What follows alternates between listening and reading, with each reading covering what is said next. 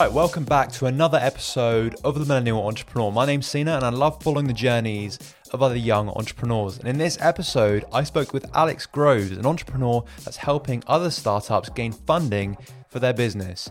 We've never done an episode dedicated to funding, and so this chat with Alex was really exciting to have. I know we've talked about funding before on other podcasts, on other episodes, but we've never had an episode dedicated to just this, so I thought it'd be really interesting to have. In our chat, we talk about how a startup can go about raising funds, why they should do it, firstly, and uncover the tricks of the trade and also what not to do. He's seen absolutely amazing businesses not get funding in the place of other weaker businesses because of these simple mistakes. So really tune in to see, what these mistakes are. We also end the conversation about how he's starting his own app in the HealthTech space, trying to get people to focus more on well-being. Massively interesting chat, and be sure to stay until the very, very end because that's when we talk about the HealthTech app, and it's really, really interesting. Takes me to this week's shout out. So if you don't remember, every week I'm going to give a shout out to someone who's left a written review on Apple Podcasts, just to show, I read the comments and, share the love and everything. So in this week's shout out, it goes to a friend of mine, actually, Oliver Bruce, who has left a very short and sweet review. He just says, awesome, honest, real, and enjoyable. Thank you very much for your review, Oliver. So yeah, if you, like Oliver, want to feature in the next episode as a shout out, be sure to leave a written review on Apple Podcasts because I'll give you a shout out on the next one. And be sure to follow us on our Instagram page. That's where all the audiograms get released, all the previews, all that good stuff. And yeah, be sure to follow us on there because that's when all the cool stuff gets posted there, so don't miss out. So anyway, without further ado, let's get on with the episode. All right. Hey, Alex, how you doing? Hey, Sina, how's it going? I'm very good. Very happy to have you on the podcast as well. We met each other from the Founders of the Future Fellowship, and It's good to meet another fellow because, I've met quite a few of them. We've had quite a few of them on the podcast actually before. Yeah. I could list a few names, but there'll be so many. Probably had about 5, 6. It sounds like you have a very busy schedule, Sina. Yeah, it's just like the podcasting thing. I started it in April, and then it's kind of like taken off ever since. And now I'm like kind of looking to outsource some of the things that. So I'm looking to outsource the editing process. So like very early stages right now. I'm like interviewing someone about that, and so it's kind of like started it, and now I want to like outsource a few of the bits and bobs that I find I'm not too strong at. Yeah. To give sort of more space to me to focus on the creative side, sure, on the interviewing side, which is what I like to do. So, talking to people like you. So, yeah. Yeah, it makes a lot of sense. All right, cool. So, how about you just kind of like introduce yourself, to the audience? So, why are you here? Yeah, so I joined Founders of the Future in 2019. So they had this thing called the Financial Inclusion Hackathon, which was trying to figure out ways to get more people to get access to credit. So, credit and being able to access capital is huge. If you want to buy a house or get a student loan, those are some of the kind of ways you could access credit. So is a kind of a weekend project to figure out ways to do it. And then it was up at RBS's headquarters in Edinburgh, which is quite fun. And I met these two amazing fellows, Nav and David, and there were also some great other members of the team as well. And we won that competition. So it was David's idea that he'd been working on for a long time. And actually, I think he's fundraising now. I need to get in touch with him. But it's this idea of a smart credit card. So similar to a product like Monzo, but with a few extra layers. So this product would track your credit score in real time almost, and then give you nudges and information about how to improve your credit score, because your credit score is this kind of invisible scorecard about your financial well-being that if it can dip. I've got friends that didn't know their credit scores dipped, and then they struggled to get a mortgage and had to work another year to kind of get it up and stuff. So I don't know my credit score. Where do you think it is at the moment? Good, bad? I think it's pretty decent. I don't have any like credit cards or anything. I mean, I would say it's all right. Yeah. You're not buying lots of handbags or... No, I'm not really into that whole handbag vibe. But no, I think it's okay. I think I'm pretty good with my spending. Okay, we actually had an episode, personal finance episode, Yeah. And yeah, that was a lot of fun because I learned a lot about, personal finance. And that's a thing that I feel like a lot of young people need to be more educated in, Yeah, for sure. because the education isn't readily available. Yeah, it's so true. It affects everyone, but we get taught about lots of other things at school. Yeah, exactly. So like when you talk about your friend's product, it helps people kind of real, even like something like a credit score. You don't really know how to improve it a lot. Like I don't know that much about it, but I know it's really important. So I think a product that actually kind of focuses on that and helps Mm, people in the right direction in real time. yeah. Yeah, I mean, it sounds pretty helpful to me. Yeah, I mean, I'll try and get hold of David. I know he's super busy and he doesn't respond to my texts very often, actually, because he's so busy. But he'd be a great person to get on the show because he's one of the most passionate people I've ever met, and he's so knowledgeable about startups, finance, blockchain, Silicon Valley. Um, all the kind of things that you wish you had more time to read about. David's read. Oh yeah, 100%. Anyway, going back to you, Mm. why? Yeah, so give us a short like lowdown about what you're doing at the moment. Yeah, so quite a few things really. I mean, they say being an entrepreneur is all about focus, and I've completely ignored that this year. So me and a friend, we've got a kind of fundraising consultancy where we find really exciting startups and we help them raise money. But it's not just raising money; actually, it's more, we help them kind of with the direction. And Malin's got a product background. I've got an operations background, so we really try and be the kind of third co-founder almost in the room, and steer them in the right way, and then get them ready for a kind of seed round, because we've both been quite heavily involved in fundraising processes. And everyone always says it's a silly dance. The relationship between entrepreneurs and investors is very clunky, and it's not very transparent, and it favors some founders much more than others. And it does mean actually that there are businesses that get funding that probably shouldn't, and there Yeah, are also businesses that really should get funding but don't, because the whole process is geared towards a very specific type of founder. yeah, So 100%. And like what I've seen in a lot of cases, you kind of alluded to it before, but you get people and you get companies that they're great, they're amazing, but they don't necessarily get that funding very easily. But then you have other companies who aren't as strong, but they get funding quite easily. Why do you think that happens? so one of the things that you've got to remember is venture investors, it's actually a team sport. So for if you're an early stage fund, for you to make a return, the likelihood is another fund is going to invest at a later round. So you invest in the seed, and then a bigger round invest in Series A. There's also an element in London where we just copy what's ever going on in America, or that there are a few things that in London we do really well, like fintech. But as a result, because investors are kind of having their eye on, okay, who else is going to invest, you end up investing in trends. So at one point, challenger banks and cards, that was a thing that everyone's investing in. Revolut and Monzo were the winners of that, but there were loads of different companies that got investment. It didn't necessarily matter that you were the best founder in the world and the best team, etc. But you know, all the funds knew that this was an up and coming trend, and they were just trying to get a part of that trend. Some were going to win, some were going to lose.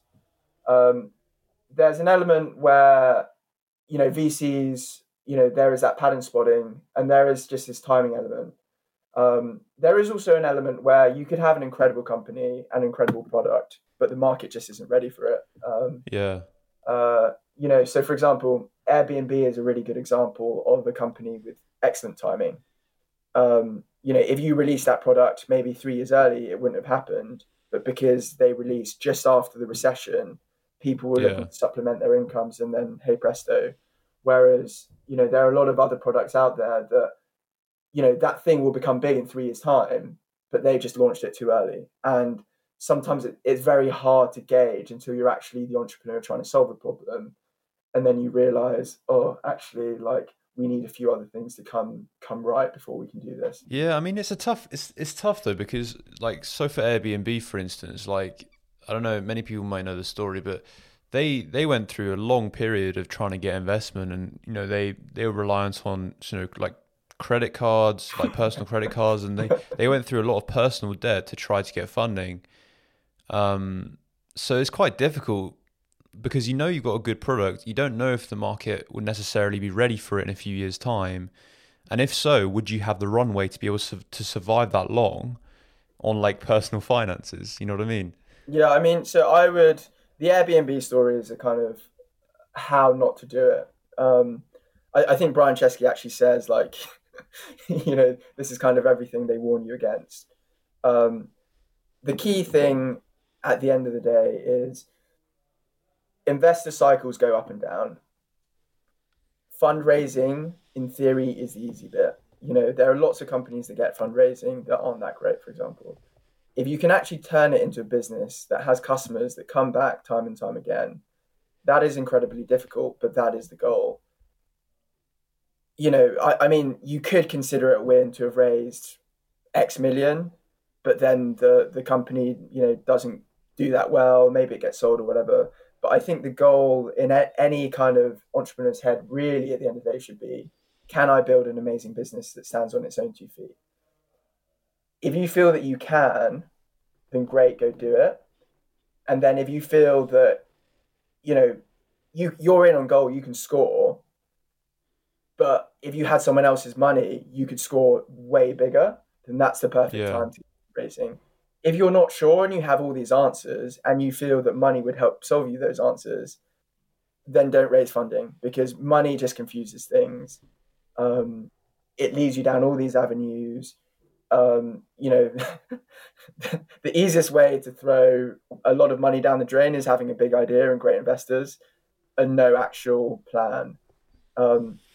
So, you should always really just focus on your product and your consumers, and have a vision of how for this business to kind of stand on its own 2 feet. So where do you guys come in with this whole journey? So do entrepreneurs come to you, be like, okay, listen, we're thinking about getting investment. Basically help us. Like, what do we do? Yeah, I mean, that's kind of it. I think so. There are some guys that, I mean, I've got one client now. I won't mention their name because they're about to kind of go through this process, but they're ready. They've got the numbers. They've had so much traction this year, especially considering COVID as well. The entrepreneur he's just a great guy, and he's built an amazing team around him. The team's super. They're all super passionate about this business, and they're just ready to go. They just need a financial model built, and so I've kind of helped them build it. A financial model is actually more than just numbers and figures. It's kind of an execution plan. It literally is play by play.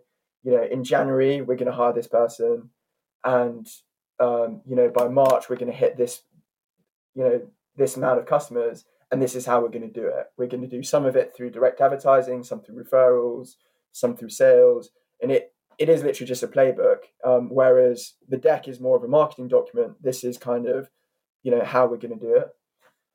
So we've almost finalized the finishing touches on that model, and we're going to go out to investors. So that's one way. Another is you might have an entrepreneur that has a great product. They've got users or whatever it is, but they've just never done this before, and Yeah. they just need someone to kind of help them craft their narrative. Often the most common problem is entrepreneurs keep so much in their head, and as soon as they write down a business plan about why they're good, they put it all down. So the first version of the deck is usually, I mean, it looks like the first draft of a university dissertation. It's just way too long. There are there are all these links and blah blah blah, because there's so much hard work they've poured into this business that they don't want anything not to be left on the table. Whereas you've got to be really honest with them and be like, right, no one cares about this, this, and this. There's literally one or two things they care about. And the thing about decks and investors that I think they should really tell this more is the average investor looks at a deck for 3 minutes. So the first time you look, it's just a scan through. Each slide is 10, 20 seconds max. So you really have to be very efficient with how you communicate things. And then there's a whole process that if the investor is interested, it's kind of like dating basically.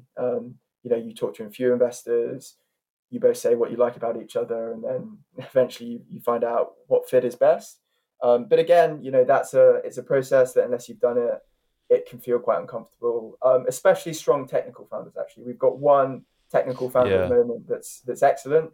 He writes amazing code. He's got a really good idea of how to scale his team. I mean, he's scaling his team as we speak, and he's got great product vision. However, talking about the product in a business sense in terms of Mm. market sizing, segments, and that kind of stuff, that doesn't necessarily come naturally to him. So, Yeah. we help with that. Yeah, that's what I found as well, like doing like startup events and stuff like that. Like I won a pitching competition a couple years ago, and I was nowhere near the strongest startup there. I just wasn't. But I was up against like nine other startups. I can't believe it, Sina. I don't believe it. But the other guys, like some of them were PhDs in I can't remember what, but like maybe like Yeah, biochemistry or yeah, whatever. But they were like really, really yeah, strong.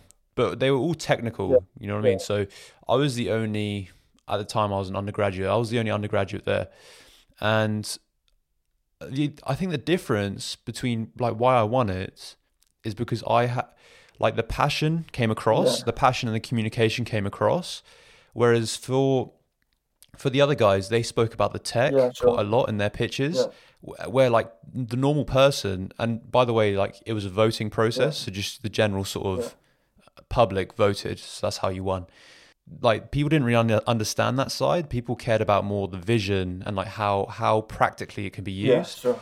So yeah, I definitely agree with you. I think that's just a really common thing, Yeah, and that's what I kind of alluded to before, where I think those sort of people, although their product might be incredible and they're obviously very intelligent guys, they might not get investment as easily as say the person that's more like flamboyant, more yeah. charismatic, and more the passion can very easily be seen. So Peter Thiel was the first external investor in Facebook. And he's just one of those guys that in the valley, if he says something, everyone has an opinion on it. But he's got a book called Zero to One, where he basically has a whole chapter about this. And he talks about so there was this kind of solar energy boom in I think around 2008. No, right, before 2008. And so they had there was all this investment going to the space, and there are all these guys who were building solar energy companies that didn't know anything about solar and their sales, marketing background, and that kind of stuff. Um, and he just set himself a rule that he's not going to invest in anyone that's wearing a tie. Um, and it's kind of this thing of you know investors investors usually have a business or finance background and usually don't have domain expertise. So a lot of the kind of technical understanding gets missed and lost in translation. And the thing that we do is try and listen very, very carefully to these technical companies. So, I one company I work with, they're working to build a suite of software to put in satellites to allow software developers to build software on satellites. I actually had a call yesterday with a biotech entrepreneur in Canada. So he's been doing this for 20 years. And I think this is what their business does, but they put COVID or other diseases in llamas.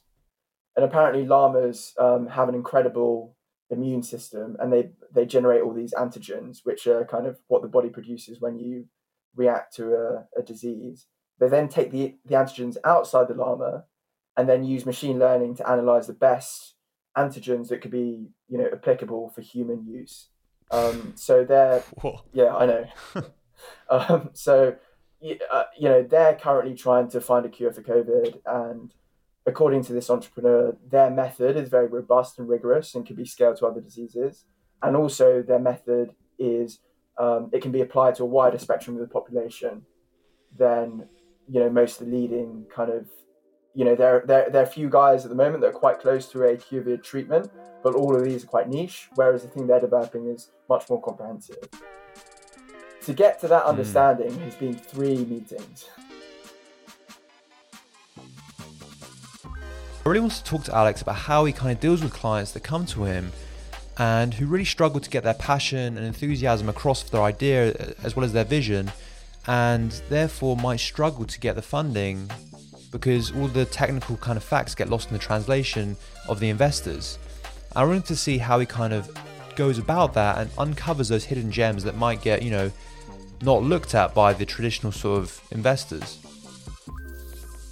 I mean, it really, it's, we try and explain what the process is, and explain the communication side of things. Much of what I've just told you about how you just have to break it down as simply as possible. The thing that needs a bit more coaching is explaining the kind of market opportunity and then the route to market. So it's kind of, you have this product, right? Who is actually going to buy it? Like, it's really cool and how amazing it is, but you've got to sell it to someone, and who those people are. And that also doesn't come very naturally to these guys. So usually, I think you do actually need a kind of commercial and technical co-founder, especially with science things, because there's a lot of, if you work in sales or marketing or business in general, it doesn't seem that simple. It doesn't seem that hard. You're not writing any equations down anywhere or whatever, but actually there's a lot of stuff that you do habitually that you train over time that is actually quite unnatural. So stuff like, emails and making action points and structuring your calendar, and just the way you communicate and stuff, you build that over time, getting feedback, you win customers, that kind of stuff. And it can take a while for for someone with an engineering or science background to kind of build that, because usually their work is judged on its merits. They produce a piece of work and someone thinks, oh wow, this is so complicated and interesting, wow, great job, and they don't really have to sell their work. Whereas when you start pitching for investment or pitching for customers, no one really cares how it works. They just care about what problem does it solve for me today, Yeah, and like where the customer base is and all of that stuff. But I know what you mean. And I've seen that firsthand as well. A lot of people get obsessed about the sort of solution that they come up with the problem, but they don't know how to sell it, or they don't know their customer, or they don't know like their distribution channels or their go-to-market strategy, all of this stuff. That's really important. And I want to move on from the investment side to find out more about, that your day-to-day stuff and like what you're doing. So you talked about, you do like consultancy stuff as well. You do, and you've also got a prototype of a startup coming up, right? I'm working on this thing called Crossing. So it is a platform to try and get people to create healthy and happy habits. So the idea is you do this 30-day challenge, and during that 30 days, you try and build one single habit. So it might be yoga, meditation is the most common one. It might be to exercise more regularly. And then at the beginning of that 30 days, you're given, both your challenge, but also an avatar that looks like you, that looks more happy when you've slept well and exercised. It looks sad when you haven't. So it kind of changes based on your health behavior. And also it gets all these kind of different clothes and unlockables as you complete milestones. So if you do a 1 week streak, you might get a t-shirt with your university logo on, or, you might get, a baseball cap. I don't know if you remember the early stages of lockdown. It's such a weird time to think back to, but a lot of people going to they're going on runs, the 10K like run challenge. I don't know if you remember that, but so many people, apparently so many people just faked their time, or they didn't do it because they were afraid of what their friends thought of their time because they hadn't run. And I was thinking, that's such an awful way. It's such a negative sort of mindset. Like, why would you firstly lie, and then why would you also like be afraid Yeah. of what other people think, like because you're exercising for you at the end of the day. You're not exercising for them. So it's such a weird time to think back to, but like people going on these random challenges and all that stuff. But yeah, so I kind of like the sort of people don't know who you are. The Yeah, like and I struggle to say the word anonymity. Yeah, yeah, anonymity. That's it. uh, Just I messed up, no, but no, you know what I mean. yeah, I mean, I'm really glad that you said that actually. I don't really check social media these days. But yeah, I think that's a funny thing about, social apps in general, that they they encourage this really weird kind of, behavior where, like, okay, I would rather post about the thing than actually do the thing. And we really don't want to be like that. We really want people to kind of, you know, at the end of the day, your most valuable asset is your mind and your body. Yeah, sounds really good. And it's a space that I've seen a lot of like change in actually, because there's a lot of differentiation in this space. What from what I've seen, obviously you probably know better than me because you've done your market research. But there's so many different apps like Strava.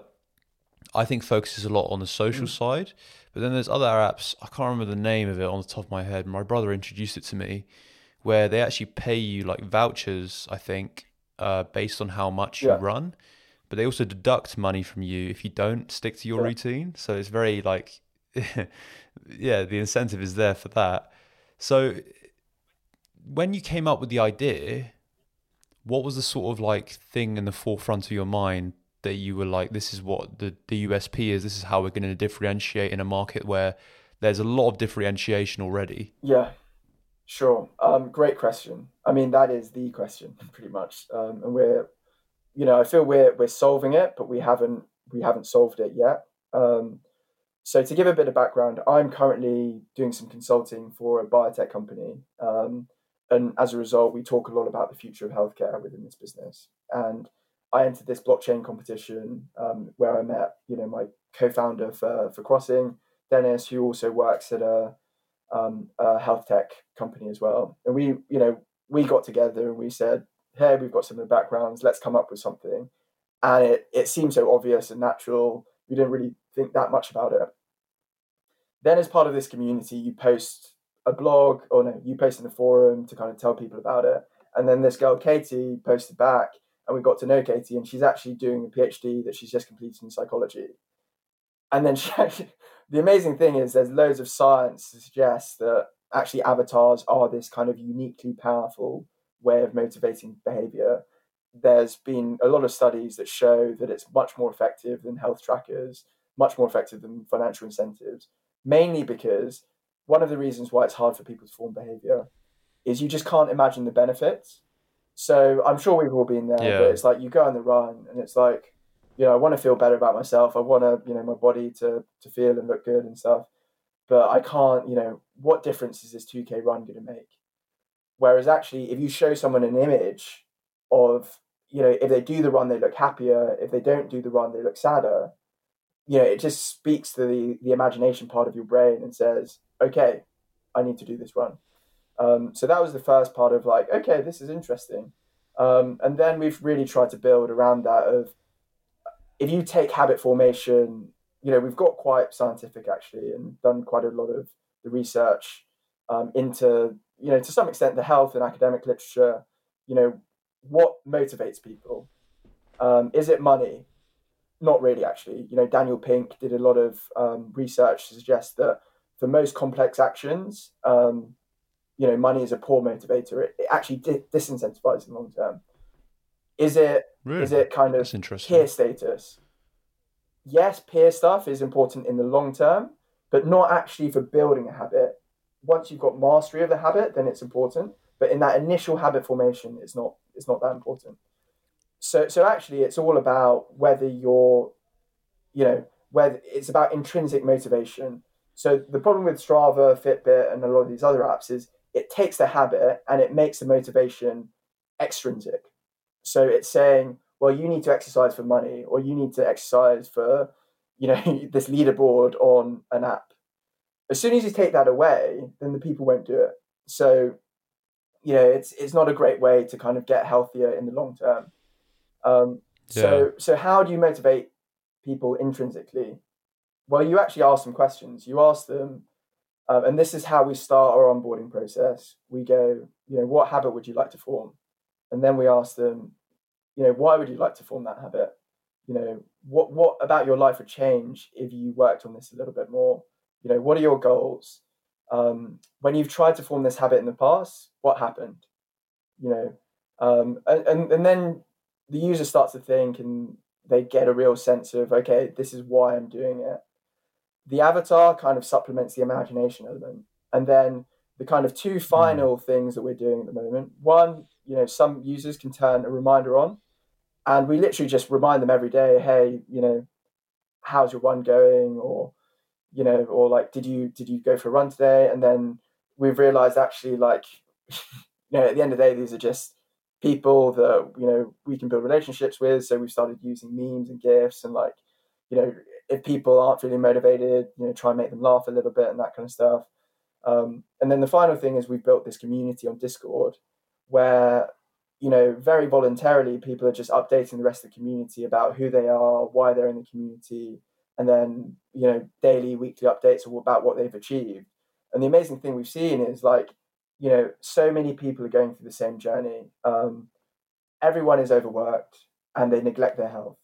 And, they tell each other, hey, I used to be quite serious about exercise, but then I did this. And then for 3 years, really, I haven't really looked. And then someone else is like, I'm the same. And, and so it's really nice, actually, a community building. And so those are our 4 things at the moment. But really, with any kind of, motivating anyone to do anything, we're trying to figure out all these different angles that we can kind of encourage our users and, empower them to kind of form habits. And, because we're in this prototyping stage at the moment, we're just trying to collect data, trying to get to users. Yeah. And then, eventually we're going to start writing some code, building a product, and that kind of stuff. But, we're trying to enjoy this as much as possible. We're organizing a board game night with our users at some point. We're going to have our first kind of graduates almost. It's a month challenge. In a week's time, we're going to have our first kind of completes, which is going to be really great to see. And then we're going to introduce a new cohort of users and probably try and incorporate some element of like mentorship almost, that, the people that have done a week, can they help guide the new users through their journey? And that would be really interesting to see what happens. So anyway, Alex, it's been an absolute pleasure talking to you, and I wish you the best of luck for your app and all the other endeavors that you're obviously gonna go on to do. How can people stay in touch with you, stay in touch with what you're doing in the meantime? So if you're a startup that is looking to raise money or just want some feedback on your idea, send an email to alex@safespacecapital.com. So that's safe as in safety, space as in outer space, and then capital as in, London's capital.com. And then with Health Crossing, we're keeping it very kind of low key at the moment, because we're just building this initial community, but keep your eyes peeled, I guess. All right, amazing. Thank you so much for joining me, and I hope to see you soon. Brilliant. Thank you so much for having me. It's been a real pleasure. Thank you so much for listening to this episode of The Millennial Entrepreneur. It was an absolute pleasure talking with Alex, and I really hope you enjoyed it as much as I did speaking to him. And if you did, please be sure to leave a 5-star written review on Apple Podcasts. And if you do, I'll give you a shout out in the start of the next episode, like I did with Oliver this week. Follow us on our Instagram page as well. That's where all the audiograms, all the previews, all that good stuff gets released. And it'll be a shame if you missed it, because I do a lot of other cool announcements as well recently. So yeah, be sure to follow me on there. And yeah, thank you so much for listening again. I'll see you next episode.